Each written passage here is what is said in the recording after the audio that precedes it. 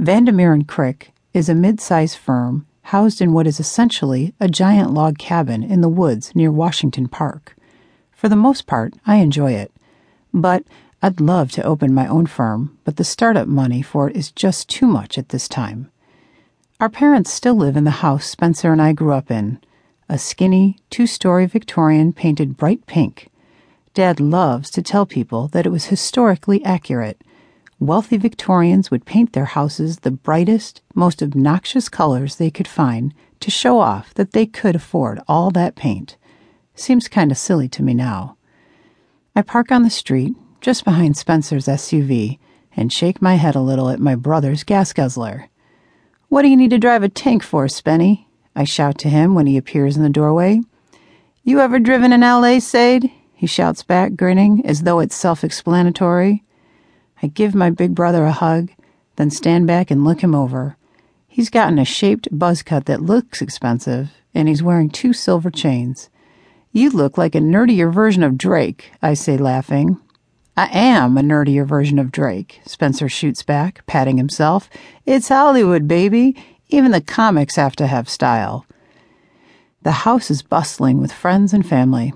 Our parents are holding court in the salon. Dad has cornered some second cousin to lecture him about the history of the Max light rail system. Mom is discussing her new conversation piece, a reproduction Yoruba sculpture of a human head with a colleague from the university. Mom and Dad are both academics. She teaches art history, and he teaches municipal studies, which is more interesting than it sounds. Mom is striking, as always, in a black sheath dress and turquoise statement jewelry, her natural hair buoyant around her face. She smiles and waves when she sees me and calls, "There's punch in the kitchen, Sade." Dad makes this punch from an 18th century recipe. It's made of rum, whiskey, tea, lemons, and sugar, with some nutmeg and cloves thrown in for extra kick. I love it. I make a beeline for the kitchen, which is a tiny little galley with only one way in and out, no open-plan business in our old house. There are 3 people crammed in there, my brother, his girlfriend Erin, and a man I don't recognize. Something about him stops me short. At first, I'm so blown back that I pause to figure out what it is. He's good-looking, sure, but there are a lot of good-looking guys in Portland. It's something else. Something in the way he's listening to Spencer gab. The genuine and attentive expression on his face. Something in the way he carries himself. Confident but not cocky. A maturity in his bearing that says he's been around the block a few times and doesn't have anything to prove. His whole demeanor is mesmerizing to me. It's a long moment before I can mentally step back enough to appreciate his physical attributes. He's tall, taller than my 6-foot brother by a few inches. He's on the lean side, but has broad shoulders and a muscular chest that's apparent even through his plaid button-down shirt.